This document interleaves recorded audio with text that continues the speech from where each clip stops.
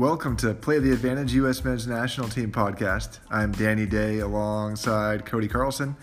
Cody and I were college soccer teammates, and we are big U.S. Men's National Team fans. This podcast covers everything U.S. Men's National Team related.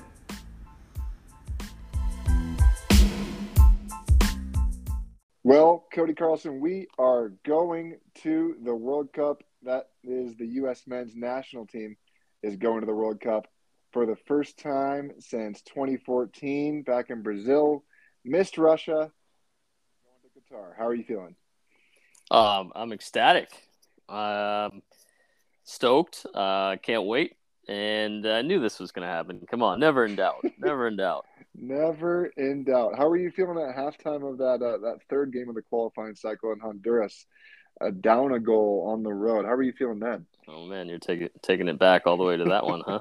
I was not feeling good. I was not feeling I had some doubt in that game. But we turned it around, and, hey, that was our road win in this qualification cycle. Was that the one road win we got? The one road win in Honduras, second half. So the last place Honduras. Yes, so we did that. So we got one. Oh boy, it shows you our road prowess, our abilities on the road. Not great. Yeah, I like how we started off with we're going to the World Cup, but we suck on the road. But Qatar is a neutral venue, right? And we're not playing Qatar. At least not in the group stage. We'll get to that at a later point, but it does feel good to be saying after all this, starting this podcast a little over a year ago, talking U.S. Men's National Team, and here we are, looking at we're going to the World Cup and we're going to Qatar, and it's been a long journey since 2017, that failure to not qualify, but going back to the World Cup, going to Qatar, and it doesn't necessarily matter where you finish in the CONCACAF qualifying standings, just as long as you get there. And of course, I'm saying that now as we finish in third, thanks to goal differential. But ultimately, I think a team is going to be judged on how it finishes at the World Cup and how it does the World Cup, as opposed to, say, finishing 3 points behind Canada and Mexico in CONCACAF qualifying. Sure. Yeah. Well, okay. There's some truth to that. I'll play devil's advocate on the other side, though, and say, look, we came into this qualifying cycle with higher expectations, having just come off the double last summer, meaning winning the Nations League, the CONCACAF Nations League, and also winning the Gold Cup, right? Both against Mexico. And so we said, look, we're the top dogs in CONCACAF as we head into this qualification cycle. 9-point windows. Yeah, which never came to fruition, did it? The only team to do it was Canada. The northern neighbors, and Costa Rica. Yeah, they pulled it out, right? So, but look, so yes, I hear what you're saying, and to some extent, I completely agree. Look, just get to the World Cup. That's all that matters. But you and I both had higher expectations with this group of players, the level of the talent pool that we have. We said, and like I said, we're coming off the two trophies that we lifted over the summer, saying, look, let's go out and prove it. We should be the top of the CONCACAF standings at the end of this qualification cycle. And we finished in third. So a little bit of a reality check for us. Yeah. And had we had a very good game down in Costa Rica, we could have actually finished. The U.S. could have finished the top qualifying standings, actually even edged out Canada on goal difference. But obviously it went the other way and we didn't. A lot of ifs and those sort of things could be said at any point. You look back at the Jamaica road game. You look back at the Canada home game, places where we drop points. Correct. And you see, gosh, why did that happen? You look at the Panama road game. But ultimately, our worst performance of the 14 games. I mean, it was the most dreadful game of soccer I think any of us have ever watched. Well, I've watched some pretty bad ones, but yeah, certainly that one was the worst one for the U.S. Men's National Team. Fair enough. But, right, that's why for the U.S. it was a 14-game cycle, and we're not being judged on one or two bad performances, and we had a little bit of wiggle room there, which this octagonal gave us, and thankfully we came out in a position where we're going to the World Cup. And yeah, I think we know that we have the ability to be a lot better, and we want to see a lot better. So I think that's where a lot of our frustration sometimes stems from, because we're not getting the most out of our top players or as a cohesive unit. And so I think that that is a frustrating piece to all this, and sometimes myself included want to go in and blame Berhalter, but also you have to look at the players and figuring out how we're going to get the best out of them on a daily basis too.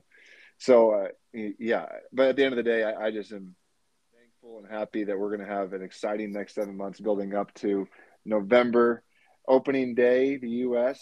or the first couple of days, the U.S. is playing a game right in the World Cup, and that's it's a lot to look forward to. Oh, absolutely, man. I mean, and look, the other side of it too is and just going back to what you were talking about is, yes, we had the higher expectations and we said we should be finishing first. But I've also been telling myself this to make myself feel better is that, look, the U.S. always performs better as an underdog. So, we finished third in the CONCACAF standings, tied really with Costa Rica just on goal diff that we get in the auto qualifying spot in the third place.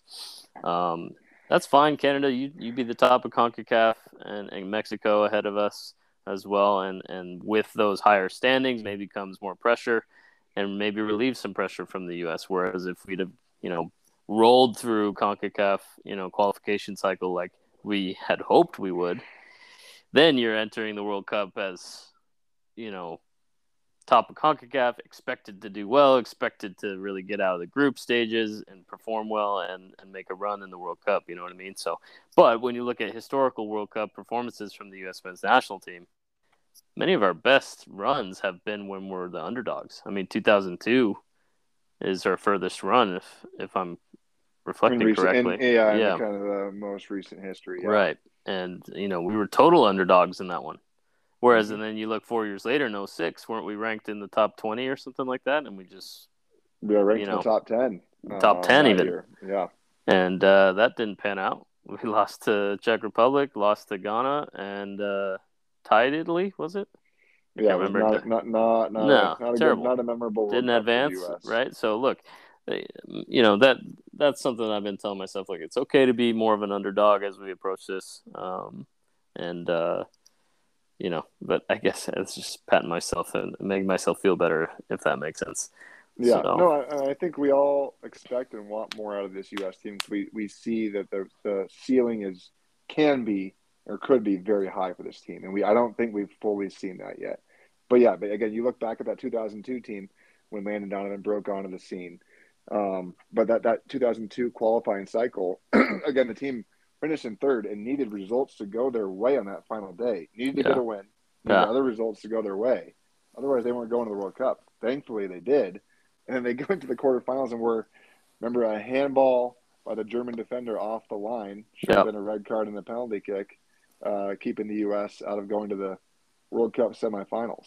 So that's not saying that this U.S. team is going to be making the semifinals. Well, I think we all hope that would be the case. But World Cup qualifying is not necessarily indicative of how you're going to do in the World Cup. Exactly. So we made it, right? We made it. We're in. And can I just say that the, relief and the just ability for you and I to have a deep exhale and say, okay, yeah, there you go. to exhale that trauma from 2017 in Trinidad, and get that just out of the system. And we're going back.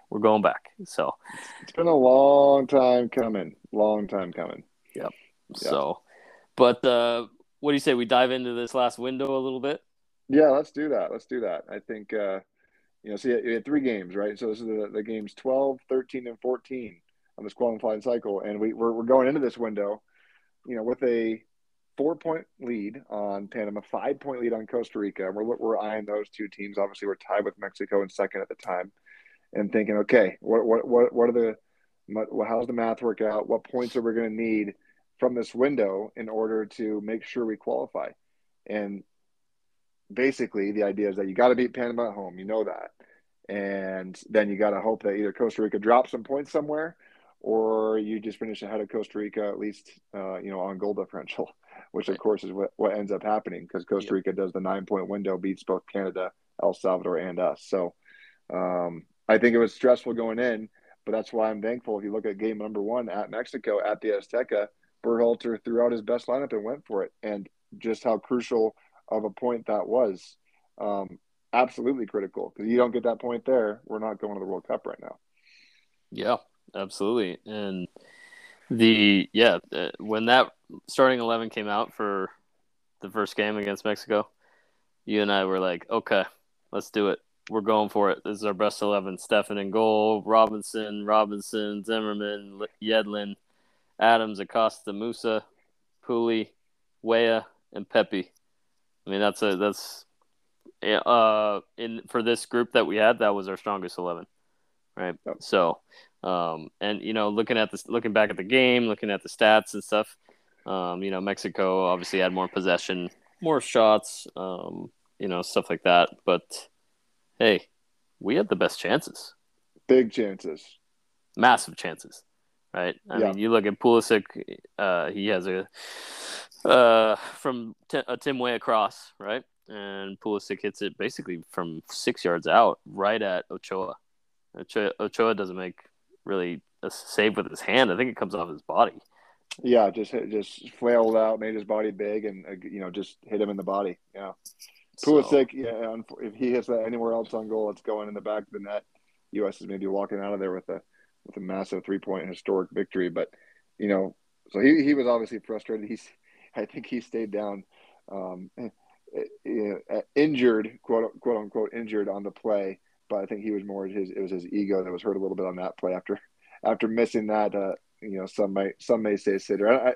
Not a sitter for me. That's still you gotta be precise in your finish. I think that he probably finishes that 7 out of 10, maybe 8 out of 10 times, but not on that play. Yeah. Well, you want to talk about sitters? The next one was please do. It was the equivalent of a layup, right? Gio Reyna lays it off right in front. I mean, it was probably 6 yards out as well to Pefok.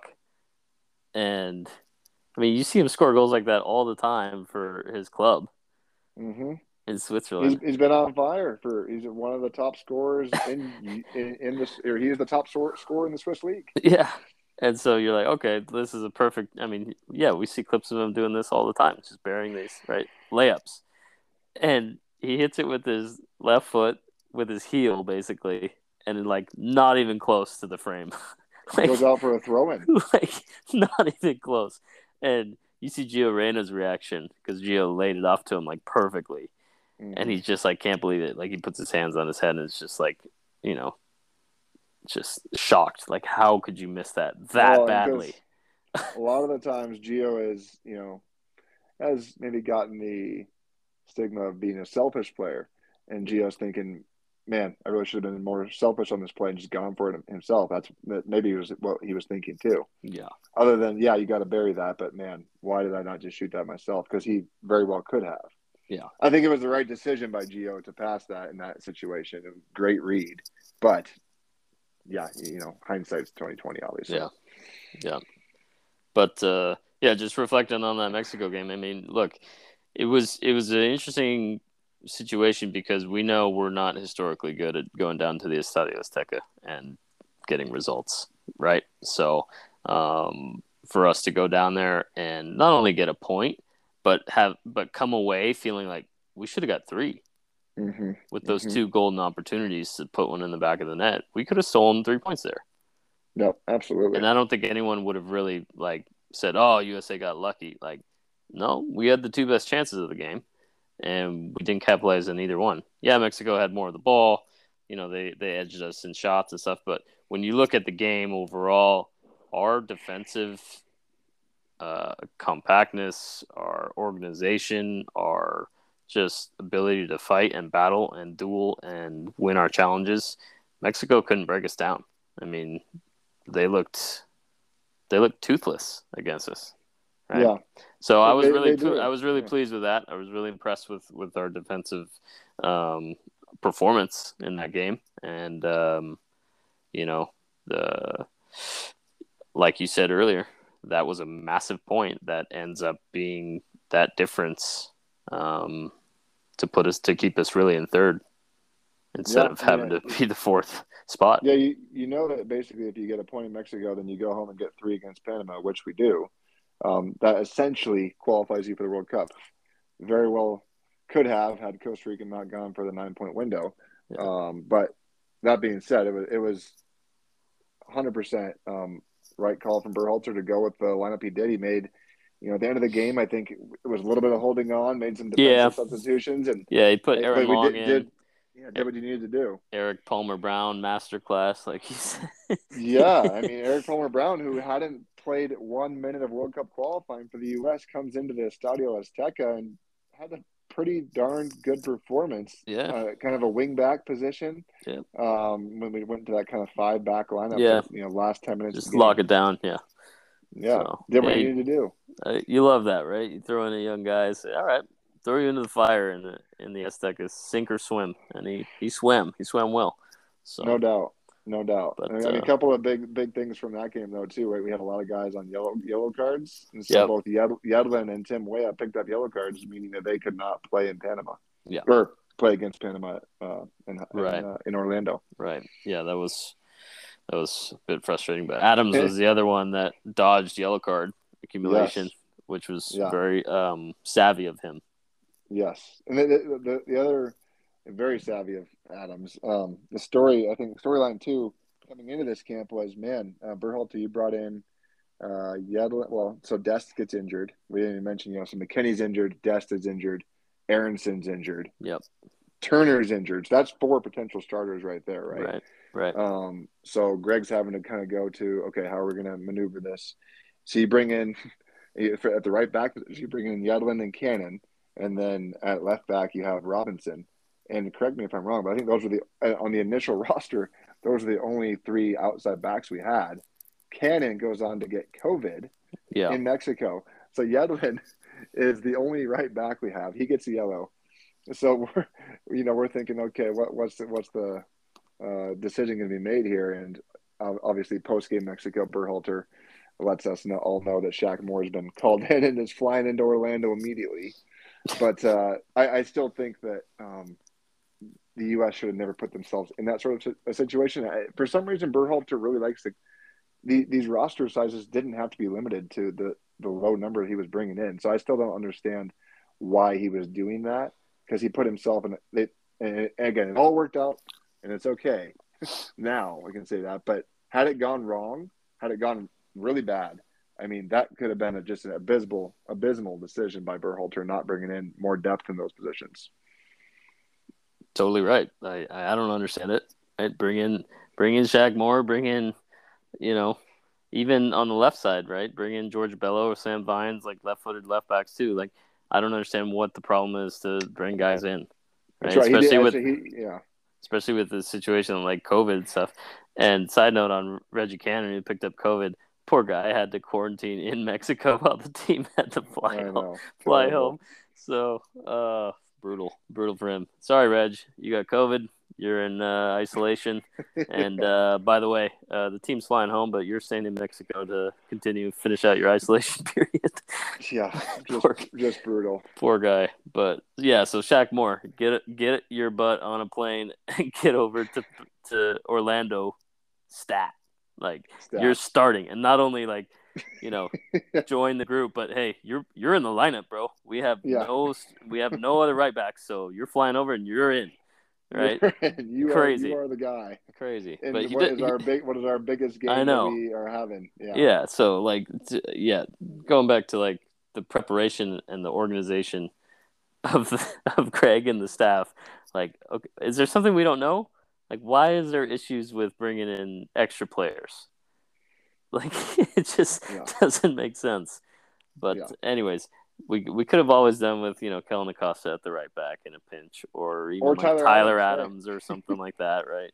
But I just found it kind of just scratching my head. Like, we're going into the biggest game of qualification cycle, and we're flying in Shaq Moore, and he's just put straight in the lineup. It's just kind of like, what is this? what is this, club soccer or something? Like, we Yeah. got a tournament coming up, and I know you missed practice, but we need you, man. Like, I don't understand it. Anyways, Yeah. should we transition to the Panama game then? Please do. Yeah. Basically, at this point, we know if well. So we're watching the El Salvador Costa Rica game, hoping, come on, El Salvador, pull it out. They don't. Costa Rica gets They were another one. close. Yeah, They they were were very they close. were they were hanging tough with Costa Rica for most of the game. I think the goal Yes, came in they like the were. late second half, if Stop. I'm not mistaken. But Their second goal in stoppage time of the first half. Costa Rica did. oh, that's what it was. Okay, yeah. Yeah. So, but unfortunately, I mean, El Salvador. It's weird, right? You look at these different games in the cycle. We play El Salvador on the road. First game, hostile environment, 40,000 packed, super loud. Costa Rica is playing them there, second to last game of the cycle. The stadium is virtually empty. I mean, it was probably half full. Yeah. Much less intimidating. Now, granted, they're playing in the middle of the day, but it's a different situation, right? And Totally. when you play teams at different points in the cycle, you get to this last window and teams are already eliminated or not. El Salvador was still giving it their best, but Costa Rica, I think, did have a bit of an advantage in that scenario there. Yeah. Yeah. But hey, okay, yeah. So jumping into this Panama game, right? We know that hey, we beat Panama, they're done. Panama can't advance to the World Cup, and then it's just between us and Costa Rica for the third spot, and then the fourth place goes for the playoff, right? So, and we know, hey, let's run up the goal diff so that we can run it up, and that we did, right, by a scoreline of 5-1, and absolutely critical it was too. Yeah, I mean, as we end up seeing in the Costa Rica game, I mean, we gave ourselves enough cushion where it never really got too worrisome down in Costa Rica. Right. So, but what I really loved about this Panama match in Orlando, Danny, was this was one of the few times, maybe the only time probably the second time, because I think they did it in Minnesota against Honduras, where they came out hot. Our boys came out flying, right, and set the tone right away, and we got goals early and often in this game, right? Yeah. So Pulisic, 17th minute with a pen. Interesting one, right? With the VAR coming into the and I mean, absolutely the right calls. I don't know what Anibal Godoy was thinking. I believe shoving his own teammate Walker Zimmerman, or basically punching him in the face in the box. Yeah, like multiple times. Two hands to his throat. Yeah. So not a good decision from the Panamanian defender or midfielder there, but thankful for the U.S.'s perspective. Right. So Pulisic buries the pen. Well done. And then Paul Arriola gets the second goal. Man, looking at Arriola, I mean, I think he has done pretty much everything the U.S. has asked him to during this qualifying run. And what a massive moment to come up with probably one of the best goals he'll ever score for the U.S. An incredible header. Fantastic header. I mean, the ability he's shorter than me, man. He's only like 5'6" or something. Wow. And he got up there and just full on extension with the header. Great goal. Right. Came off a Jedi's cross, no? Yep, yeah. Anthony Robinson put that one into the Nixa. And shortly after that, Jesus up another buried Arriola. one. Yeah. A good little combination play there, right? Musa had on the right side, played Luca De La Torre, and De La Torre then slips it through. Was it Shaq Moore over there who I think put one into Arriola, whose kind of shot was blocked, fell right to Jesus, who, basically could do nothing but put it in the back of the net. I mean, if you missed that, then and that was an easier goal to score than a penalty kick for sure. Oh yeah, definitely. Definitely. And then Pooley gets another pen in the 45th plus stoppage time, right?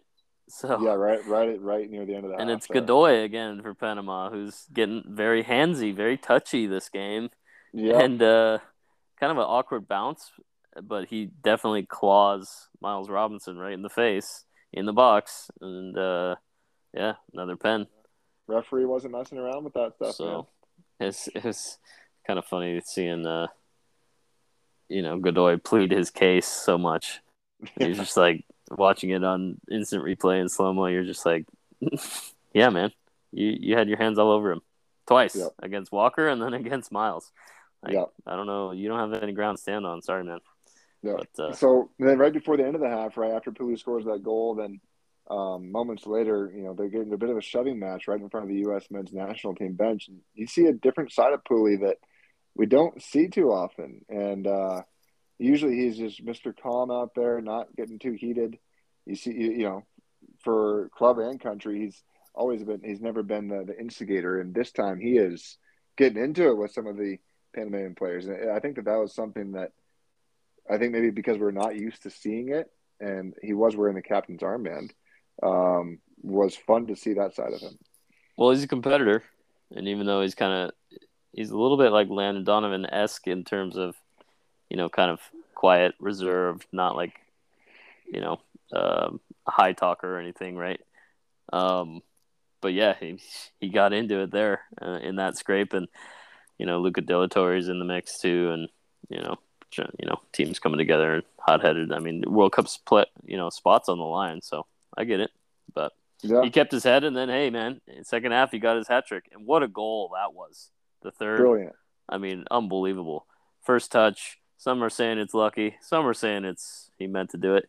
Touched it, kind of turned it around. He claims it was exactly what he wanted to do.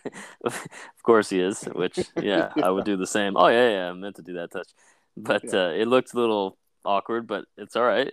He like kind of turned around with it and then megged the Panama center back, and then Mm-hmm. just cool and calm slotted it, opened up his hip, and just Beautiful. kissed it in.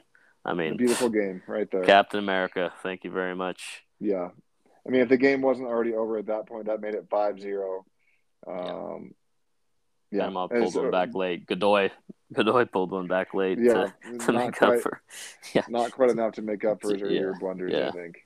You know what's interesting? I'm looking at the stats here, and reflecting on that game. Panama had 61% of the possession, according to these stats. Yeah, well, that was an Which is interesting one, like, right? The U.S. was, I mean, once the U.S. got its goals, the team was kind of fine with letting Panama play with it because they knew that, hey, Panama's going to yeah, have to come at us, and we're going to catch them out and go at them. sure. And so I think that played to the U.S.'s advantage that they were fine with giving Panama the ball a little bit and then going at them quickly on the counterattack, Yeah. which It's has just, shown over and over again, I think, to be one of the U.S.'s biggest strengths is that counterattack. yeah, The U.S. can definitely build, but that hasn't been our greatest strength during this qualifying campaign. You yeah, see it again. We really struggle at taking out the low block, like at Canada, for instance. correct. We do not. We struggle breaking them down. So in this instance, it actually worked out better. I think that Panama was playing the way they did. Yep. Well, and looking ahead to, when we face England and when we face Iran and either Wales or Ukraine or Scotland, as an underdog, maybe the U.S. can bunker and counter a little bit more and utilize the Tim Weahs, the Pulisic's, the Reynas, the McKennies, the counterattackers, and whoever Yeah. our nine is, right? Whether it's Jesus, Pepe, Pfok, Sargent, Someone we haven't even heard of yet. someone we haven't even heard of, maybe. I mean, or someone we have heard of, Josie. No, I don't know. But looking at this Panama lineup, just to read it off real quick, Stefan was in goal again. Yeah. Shaq Moore, like we were talking about, penned in to the starting right back spot. Yep. Still Walker and Miles center backs and Jedi left back again. No surprises there. Adams at the 6, Musa, and then De La Torre. Luca De La Torre gets the nod. He goes the full 90 and he does great. He has like a quiet, solid performance. And then Paul Arriola, right, because Tim Weah is out for card suspension, and then Pulisic on the left. And then Jesus Ferreira got the nod as our 9 instead of Pepe, who was in the Azteca, right? And Jesus didn't play in the Azteca, so he got the full 90 against Panama. I think that was part of the plan that Berhalter had going in. He knew in the Azteca he's going to play Pepe, hoping that Pepe can, get back on track. Didn't have a great game down there, had a couple of good moments, and then he used Pfok as a sub, so he has Jesus completely fresh to go against Panama and kind of playing in that false nine role that he does Mm. for the U.S. when he's in there. Not quite the Man City false nine that we're used to seeing, maybe in Champions League play or others. Yeah, but we're never gonna have that, but no, no. But yeah, I think Jesus got his goal. He's been playing well for the U.S. He's been playing well for club now. It'll be interesting to see, as we go over these next 7 months. I know, it's been one of our biggest question marks throughout this whole qualifying process is we don't have a solidified starting number 9. We don't have a Karim Benzema. We don't have, let's say, a Cristiano Ronaldo or whoever sits in that 9 spot for different countries. Lewandowski, Erling Right. Haaland. Yeah. We wish we did. We don't have a Brian Yeah. McBride. We don't have our marquee guy up top, right? Who's Right. going to go in and bang in goals for us on a consistent basis. And that's still a concern. Jesus has done a good job in these last, few windows for us. But is he going to be the guy come Qatar? I don't know. That's still a question mark for me. Yep. And, we still got plenty of time to kind of figure it out as we go over the next 6 months. But, I wish that we had, after this qualifying cycle, been able to really say, oh, yeah, we have a locked-in number 9 now, which we don't. Yeah. So, another position that's maybe not as locked in as we thought it might be after this window is Zach Blunder-Steffen. You want to comment on his performances, maybe a couple of his mistakes in this game? Just overall, the guy just doesn't look confident. Even like in multiple aspects. Building, ball at his feet, even ball in his hands, and just balls in the air that are coming through the box that he should be able to, Zach, you should time that, catch that at the top of your jump, and he just makes a meal of it I just don't understand. He's lost confidence or something. Maybe coming back off injury or whatever has knocked him a little bit in terms of his confidence and his abilities. But, yeah, really frustrating and really nervy back there. No, it does not inspire confidence. Does not give me the feeling that we are really secure back there. I mean, he's supposed to be really good with his feet. I couldn't tell you since when we played at home, the home Mexico game, I thought he had a very good game. Made some great saves and actually was very good with his feet. Made some good penetrating passes. Since then, I haven't seen it from him, and he's been shaky with his feet. Hasn't been making good passes, putting his defenders in really bad spots, playing balls to them that lead to chances coming right back at us. And then, he's going out for crosses, dropping balls that are, we see in the Costa Rica game, ultimately result in goals against us. So I think Berhalter has to look at the film from this window and say, okay, maybe I need to rethink this, because I know Steffen's been my number 1 guy. You see that when both he and Turner have both been healthy, he's gone with Steffen. And now, not saying Turner's perfect either, but these next 6-7 months are going to be crucial for both of them, because how you got Turner going mid-year here, going to be joining Arsenal, right? And in theory, going to be their number 2. So are we going to have Steffen as the number 2 at City and Turner as the number 2 at Arsenal? Neither of our goalkeepers are going to be playing regularly going into the World Cup. That is not good. Not good at all. And those mistakes that Steffen was making, they look like lack of games is probably the reason. Right? Those decision-making in games, like, should I come out for this cross or should I stay home? That kind of stuff. Those decisions you can only get by getting more games, not replicated in goalkeeper training sessions and stuff, or even full training sessions. It's you got to play games to be able to improve in those decision makings. And now, like you're saying, both Turner and Steffen are top 2 guys who have been battling injuries, and now they're going to go both be the number 2s, backup keepers in the Prem. And as we approach World Cup, where neither of them are getting games, that's scary, right? To be honest, after this performance against Panama, I thought in the third game of the window, when we go down to San Jose, Costa Rica, I thought, let's give Ethan Horvath a chance. Let's put him back in there.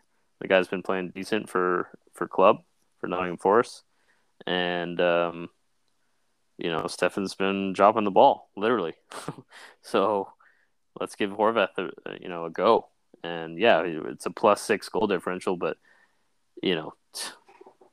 Horvath is not going to be at fault if 6 goals go in. Ultimately, you could put you or me in goal, and we could do a decent enough job to not concede 6. Right? It's ultimately up to the team, right? Yeah. But Greg went with Zach Steffen again, so I think it's a frustrating thing for me because for whatever reason Zach is Greg's guy.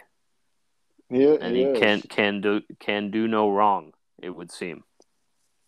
It'll be interesting, right? Because apparently the U.S. has this kind of leadership, like captains group or squad. Christian, Tyler, leadership Weston, group. Yeah. Leadership group. Thank you. Yeah. That meets with Berhalter on a regular basis. Mm-hmm. I'm not sure if Steffen's a part of that group or not. But Jackson Ewell is. Jackson Ewell, that makes sense. A lot of sense. He's the director. Yeah. He's the chairman. Him and probably Sebastian Lletget. No, it'd be interesting to hear, if, say guys like Christian, leaders on the team are thinking, okay, Greg, hey, we're a little bit concerned about the play of our goalkeeper here, supposedly our number one. You wonder how much of a voice they have and maybe some of those decisions. I mean, ultimately it's a coach's decision to who to put in goal, but a lot of times captains can have an influence too in terms of what guys are playing and what guys aren't, just based on chemistry out there too. Yeah. Well, no, it's important to have a leadership group and that kind of stuff, but I just question how much, that really influences Berhalter or not, because it seems to me from an outsider that he's made up his mind. Zach Steffen's the guy, can do no wrong, and we go from there. So makes me a little nervy for who's going to be our number one keeper. But yeah. I hope it's Turner. I'm a big Matt Turner guy. I think he does the thing that's most important: make saves, keep the ball out of the net. And yeah, his feet maybe aren't as good. I think I've said this before, but Tim Howard, not that great with his feet. Sorry, Tim, but that guy's kept the ball out of the net better than anyone else. So yeah, I think that's the most important. But. So we win the Panama game 5-1, right? So that gives us a massive goal differential going into Costa Rica. And the only thing we cannot do is lose. If we lose by 6 or more goals, if we lose, we could even go in there and lose 5-0 and still qualify for the World Cup. But automatically, automatically, yes. Yeah. And kind of created a little bit of a weird scenario. And then Costa Rica, on the other hand, they know this, and they're thinking, okay, well, it's going to be tough to make up 6 goals. That's very rare occurrences that ever happen. And Costa Rica had 9 players sitting on yellow cards. And those yellow cards, right, they carry over into the Intercontinental Playoff, which basically Costa Rica knew that they were going to be in. So they basically sit all of those guys who were on yellow cards, except for maybe 1 or 2, and put out a bunch of their younger guys who were not their maybe marquee players. And so that kind of created a little bit of a weird scenario. U.S. going in there, U.S. throws out more or less its best lineup against Costa Rica, and knows that, okay, we want to go for this and go for the win, but at the same time, play a smart, solid, tactical game that's going to ensure we don't lose 6-0. Yeah, definitely an odd game to finish this out because, if we don't lose 6-0, we're going. And Costa Rica's like, all right, we got 9 guys on yellow cards. We're going to rest our guys. So basically, Costa Rica's in the mindset of, all right, USA, congrats on auto qualifying in the 3rd spot or 2nd or whatever. We'll take our chances against New Zealand or whoever the playoff is going to be. We're going to rest our guys and play this game with basically our B team, Costa Rica's saying. So just, approaching this game, just a weird situation, right? Uncommon situation. But this happens at the end of a qualifying cycle. Right. But yeah, I was looking at this game going, okay, with those factors being mentioned, Costa Rica B team, we're putting out our A team, Steffen in goal, Jedi, Miles, Zim, Yedlin, Adams, Acosta, Musa, Pulisic, Weah, Pepe. That was probably our best 11. remaining. I'm going, okay, our A team against Costa Rica's B team. Maybe this will be the first time we'll grab 3 points down in Jose, Costa Rica. No, And sir. No, no chance. sir. The negatives, the Unfortunately, losing streak continues down there, right? have the best ever goalkeeper in goal for Costa Rica, Keylor Navas. Yep. What I mean, just he just showed off his absolute class in this game, right? Yeah. Making save after save, really good saves. Yeah. He had one on Pepe, another one on Miles Robinson in the first half that he kept out. I want to say one other pretty key save in the first half. And then in the second half, he makes a couple of key saves right off the bat to keep the game at 0-0 before Costa Rica goes up, right? So then on the other hand, you have Zach Steffen for us, unfortunately, not doing the same thing. Yeah. Yeah. Just, complete night and day opposites of goalkeeping, to be honest. And so again, this game, I look at it and I'm like, okay, we lost 2-0, ultimately qualified for the World Cup, but also I look at the performance and say, hey, it wasn't like we just played terrible. We actually created some pretty good chances, and had we put a couple of those away, I mean, it's always we wish we could have done this or that, but had we actually, been a little bit more clinical in front of goal, and had Costa Rica not had the best goalkeeper maybe in the world over there, the result could have gone differently. Yeah. And I had a feeling going into this game, like, you know what? Yeah, it's their B team, a lot of young guys and given chances and stuff, but that's always super dangerous to go against because those guys play with a chip on their shoulder and have something to prove, something to play for, right? And they're trying to increase their stock, right? And Absolutely. And really move into maybe more of a getting more minutes and more playing time and trying to push the starters out of their spots. So this is like a recipe for disaster for the U.S., right? And it turned out to go to a 2-0 result, Costa Rica. And it was weird afterwards knowing that, yes, we qualified, but the sourness of doing it with a 2-0 loss was, I couldn't help it. And watching Pulisic's post game interview, and he's just kind of going on about I hate to lose, and this doesn't feel good. But yeah, I'm proud that we qualified. But yeah, this doesn't feel good right now. I hate to lose. So you could tell it was hard, I think, in the moment for him there. And but then they get into the locker room, they're able to. Berhalter's able to talk to them and say, hey, 14 games, and we are in the World Cup. Scratch away tonight. Put this in the back of your mind, because guess what? We're going to Qatar, and it doesn't necessarily matter when or how you do it, but the U.S. got the results it needed over the course of 14 games, and so I think it was probably a little bit weird for the guys on the field after the game to not celebrate necessarily, but once you had a chance to get in the locker room, get the champagne flowing, let the good times roll. Yep. And just looking at the standings and the other results of that final day, Mexico beat El Salvador 2-0. And so they ended up moving ahead of us in the standings to second place. Canada took another loss to Panama, but they remained in first place after having clinched it already. So with that 4-0 result against Jamaica, they clinched it. So, but look, Mexico was able to squeak out a result against Honduras in the second game of the window, when we played Panama. Honduras almost was able to hang on. Yeah. And then we might be in second place instead of third. Right.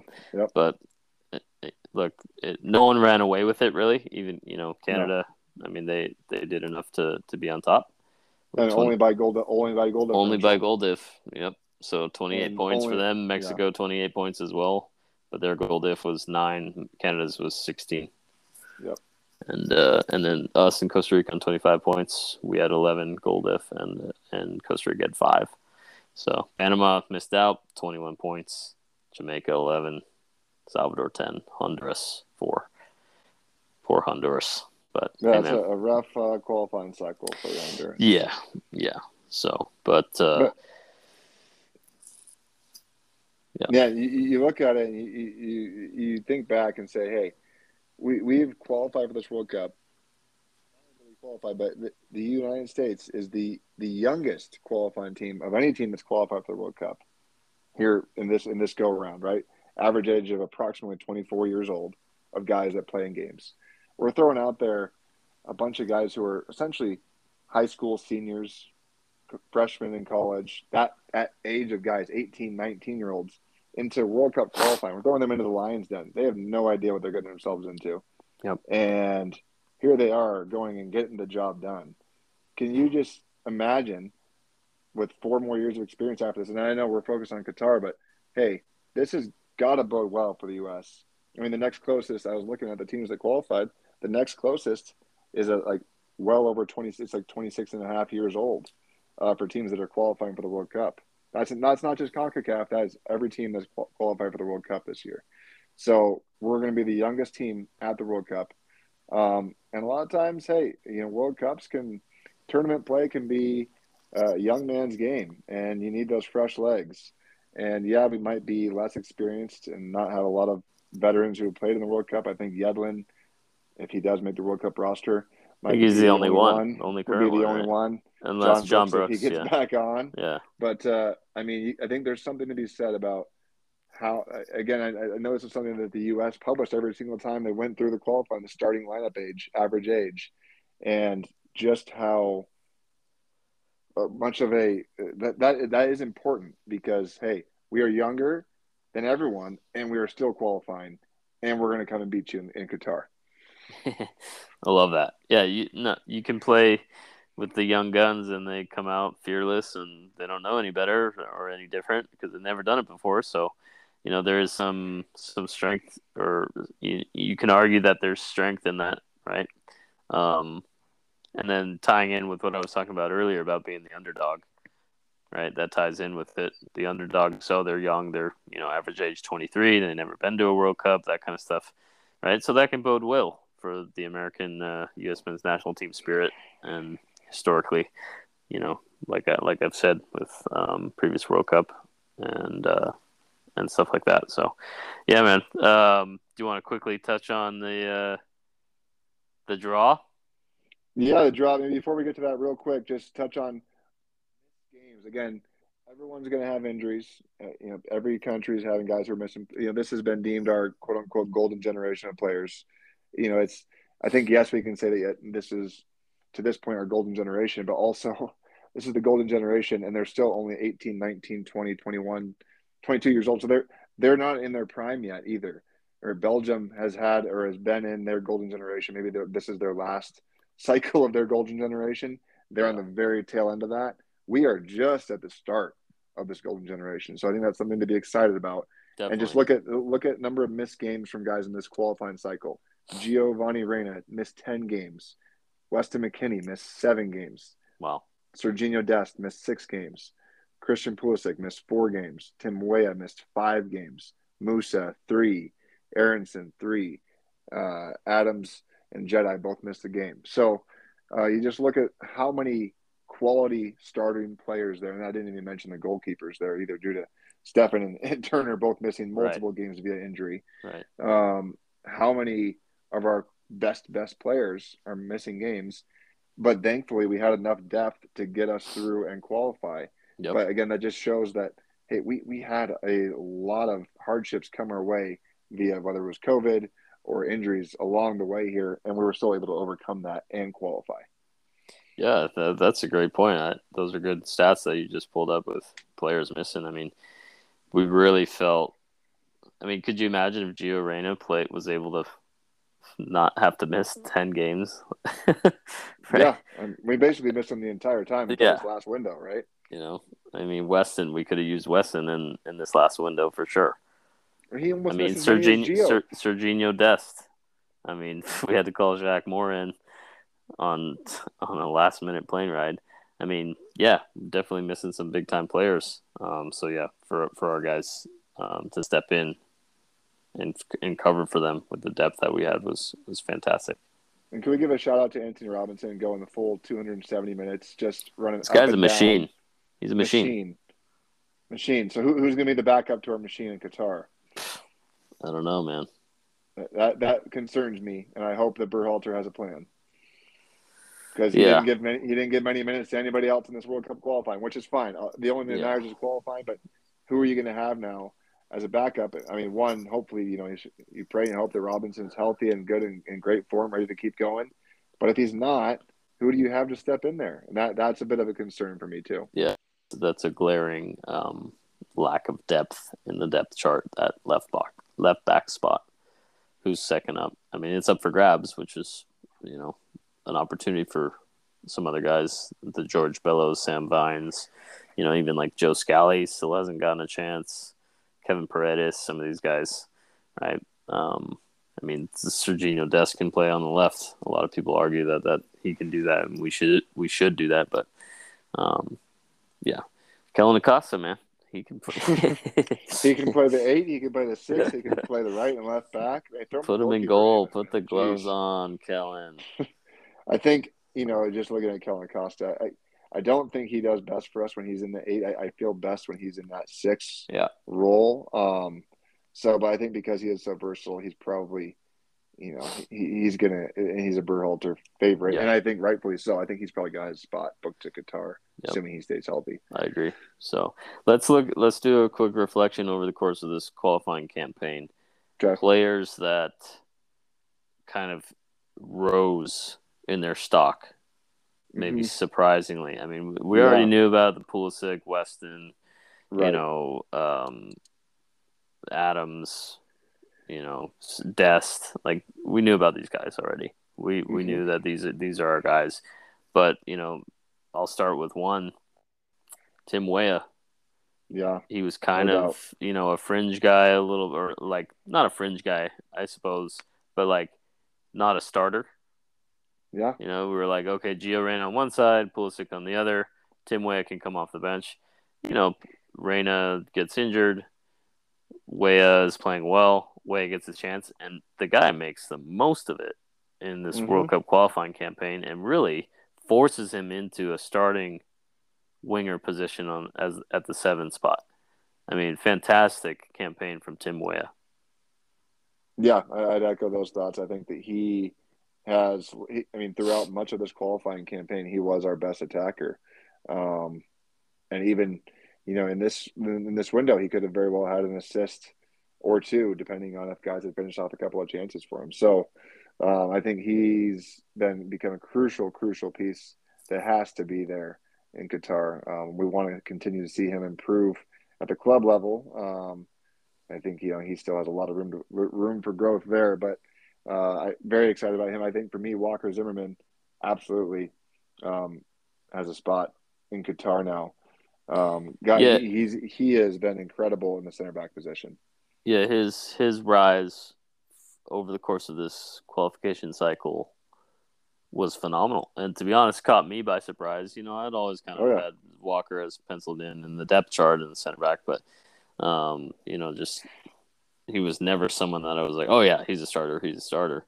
For whatever reason, I just felt that other guys were ahead of him, whether it was obviously John Brooks or I'm looking back at my old depth chart from months ago, and I still had John Brooks, Aaron Long, Matt Miazga, Mark McKenzie. This was from a while ago. I mean, right. Tim Ream was even in there, right? He was starting games for us in World Cup qualifying. Chris Richards, But Walker was playing with total confidence and scored some goal. I think the one against Honduras where he did the axe chop celebration, which is my new favorite. Che. Yes. my new favorite celebration. And then, but yeah, man, for him to really kind of just rise above some of those other guys, and for whatever reason, John Brooks isn't called in. Aaron Long's on injury. Matt Miazga's not called in. Chris Richards gets injured. Mark McKenzie falls off. So Walker steps in, and him and Miles lock it down. And we were very sturdy with that center back partnership for, I would say, the majority of the qualification cycle. Yeah, the only game that I think we didn't win when they were starting was this last game against Costa Rica. Yeah. But besides that, every other game that they started and played together, we won. Yeah, Zimmerman, I think, he's so dominant in the air, by far our most dominant center back in the air. His passing is getting better, still not where I think we'd like it to be, but I think his ability to command, just have that command out there, the leadership that he provides, I think. I mean, he was wearing the captain armband in one of the games during, Yeah. I forget which game it was, but I think you can clearly see that he has gained the trust of all of his teammates, and he is going to be a key piece for us going forward here all the way through into Qatar. So looking forward to seeing him. In terms of other guys, gosh, I think maybe in terms of guys I guess Luca De La Torre, I think would be maybe my other one. Yep. Where That his was the one stock I was going to definitely say rose. too. Yep. Yep. And he's an interesting one because he got to start in the Honduras game at home and then the Panama game at home in games where I think Greg knew that he could be very effective. We were going to have a lot of the ball, or at least we were going to be in a good. He was going to be in positions where he was going to be set up for success. Didn't really.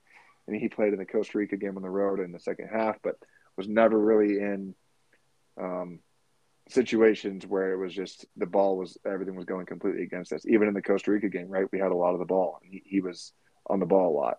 So it'd be interesting to see how he would have done in more challenging situations. But I think that his stock undoubtedly had to have risen in Greg's eyes. Yeah.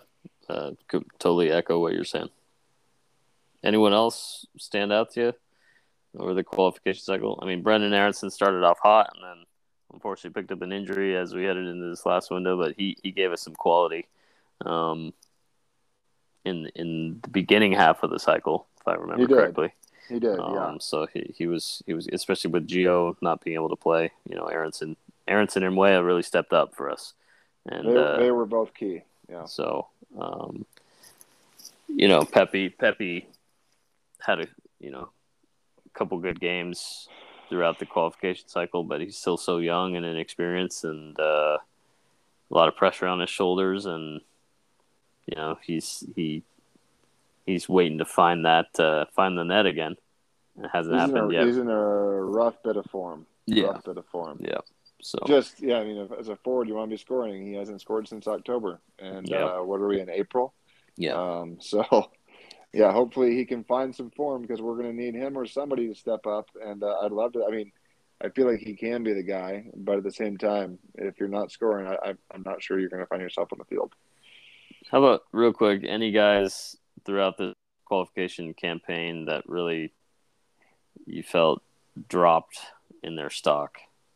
Well, I mean, I think you have to say Lletget. I mean, he was one of the potential starters. Yeah. Or he was a starter at one point, varying games for the U.S. at home versus Canada, on the road versus Panama, right? And he no longer finds himself even on the rosters anymore.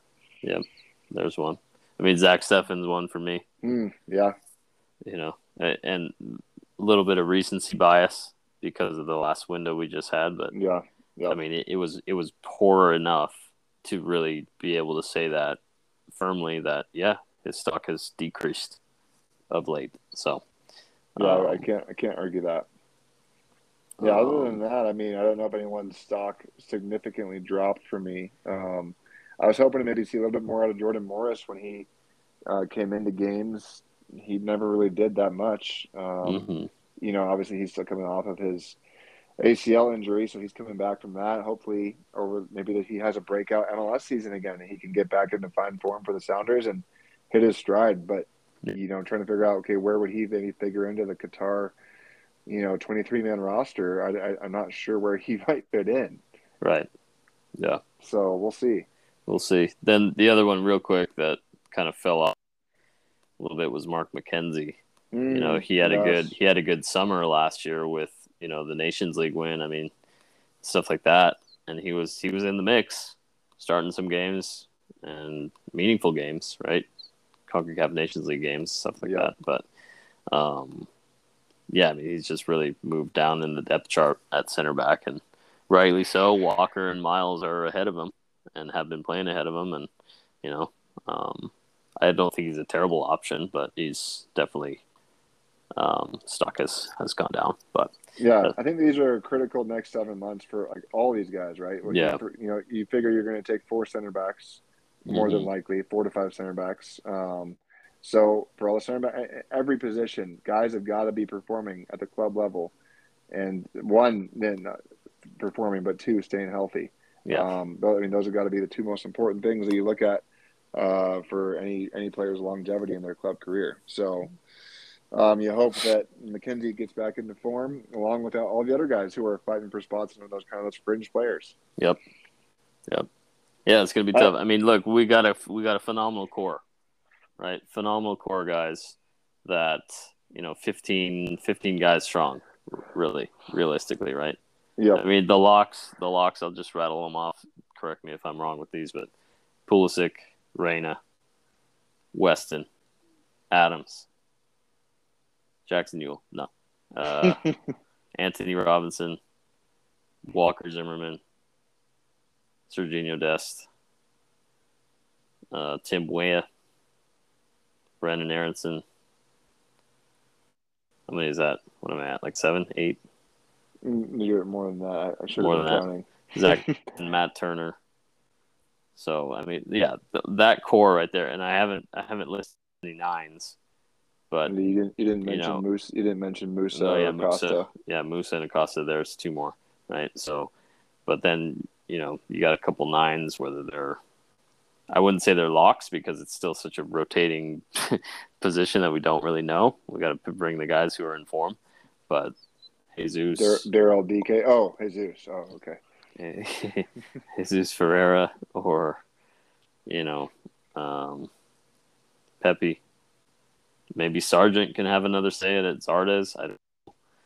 But I mean, you look at the core, and that's an exciting group.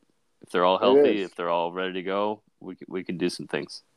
So Absolutely. Well, and I think that, again, qualifying is always going to be hard, whether you're in CONCACAF, Asia, Europe, South America, wherever it is. And it's maybe harder in different places than others. And that's certainly it can be up for debate. But the U.S. got it done. They qualified. And, I guess I asked you this. How would you rate Greg Berhalter and the job that he's done? I mean, at times people are calling for his job, but ultimately he got the job done. And I guess the minimum of the job done and qualified the U.S. for the World Cup. How would you rate him, you know, at this point? yeah, job done. I would say probably give him a B rating. Um, B plus, B minus, no B, flat B. Right, like he did the most important job. He got us there, and CONCACAF qualification is not as easy. But granted, having watched some of these other qualifications, the Africa qualification in Asia, like in Europe, obviously, CONMEBOL, like CONCACAF is not as hard as some of these other ones. So, you know, take that into consideration. I mean, when we watch the Senegal Egypt match and winner gets to go to the World Cup and it's in Senegal and the PK shootout and Mo Salah steps up and he's got all these green lasers all over his eyes from the fans. I mean, we thought CONCACAF, we thought El Salvador was hard to play in. I mean, give me a break. That's not even close to what the level of difficulty would be to play in, in Africa in that situation, right? Yeah. Yep. Um, but yeah, Greg. I mean, look, he did the job. Some of his decisions are definitely questionable. There are some times when I'm scratching my head and feeling frustration, but I think I've said it in the past on one of the previous podcasts, but the guys love playing for Greg. Mm-hmm. I mean, he's Mm-hmm. really got the team culture, the team buy-in. You know, I like the way he speaks most of the time. I like the way that he addresses the team and talks about, his team style and what our process is and what we're trying to accomplish and how we're trying to accomplish it. So,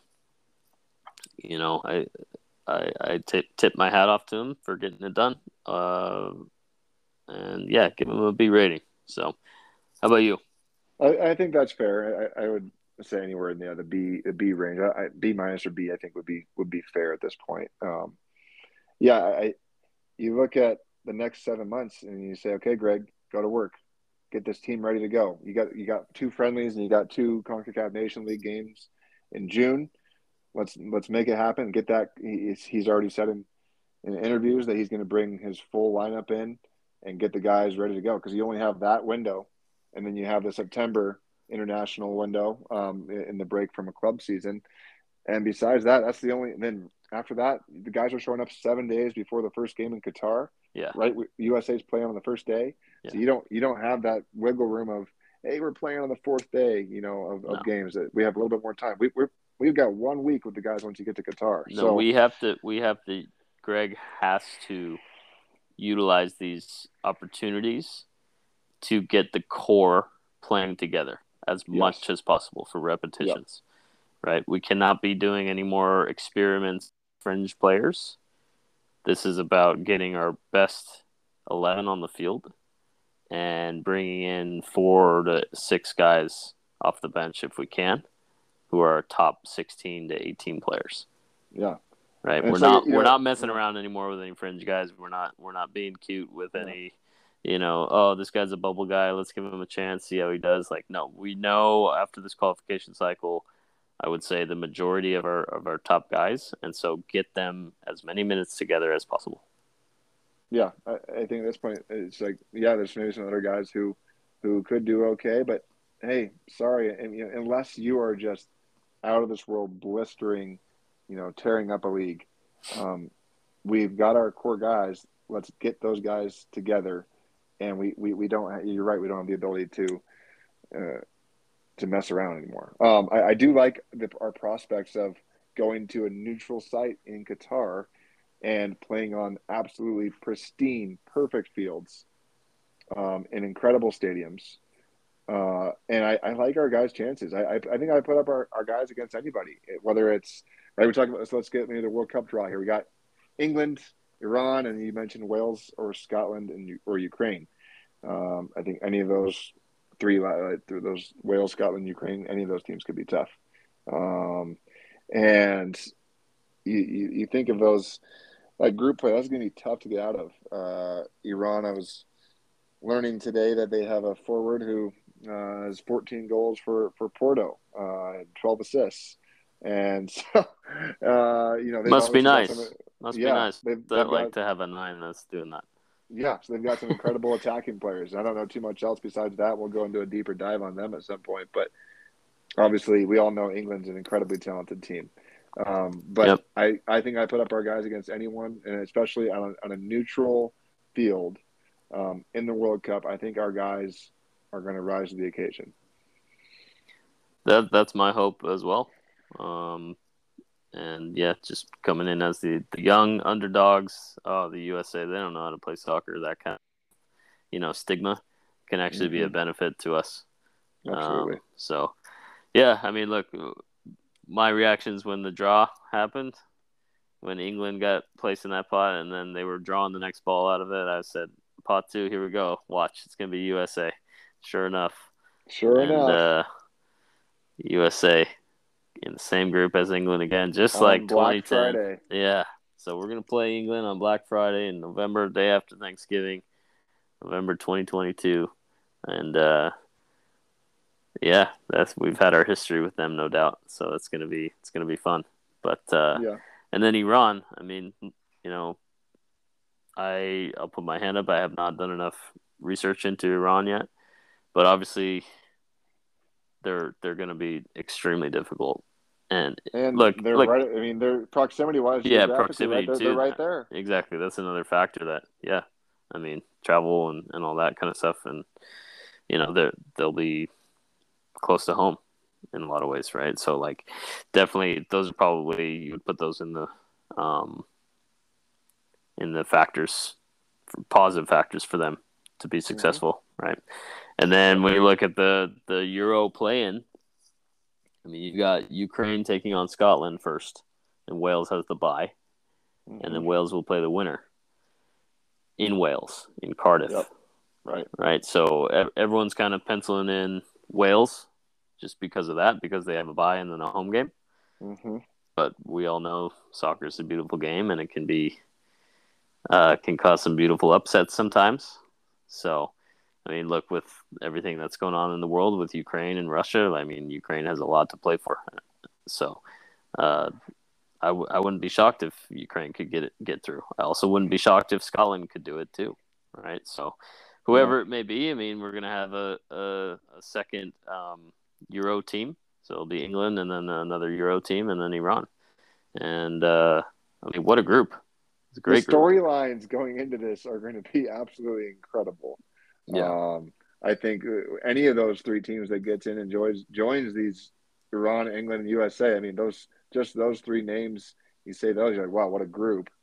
Just from I guess a geopolitical worldwide narrative, but then at the same time, you look at the soccer perspective. And you say, hey, these teams are all really good. You know, England obviously is quote unquote one of the top 5 teams in the world Well, they lost in right the now finals of the last summer. on penalty kicks, right? Yeah. And so they're going to be incredibly hard to beat. And then you bring in these other potential teams into the group. It's going to be a hard group to get out of, but looking forward to the build up as we go along. But any final thoughts, Cody? Yeah. I mean, like we touched on, it's so nice to be able to exhale that previous failure of the last 2017-18 cycle and kind of just approach, okay, now next step in the process. Let's examine these opponents in our stage and let's prepare our boys as best as we can to get ready to go for this 2022 Qatar World Cup. Man, I'm stoked. I'm excited. I think it's going to be fantastic. It's going to be different. Obviously, it's not in the summer. It's in the fall, winter now, end of November into December. I mean, so there'll be big changes with that, and definitely going to look forward to it. So, but glad this qualification cycle is behind us. It was an experience. It was nervy at times, but never in doubt. Never in doubt, really. Never in doubt. Those are the words we're going to go with. Well, it's been a fun journey along the way here, and we are certainly far from done. This has been Play the Advantage U.S. Men's National Team podcast. For Cody, I'm Danny. We're going to the World Cup. Go USA.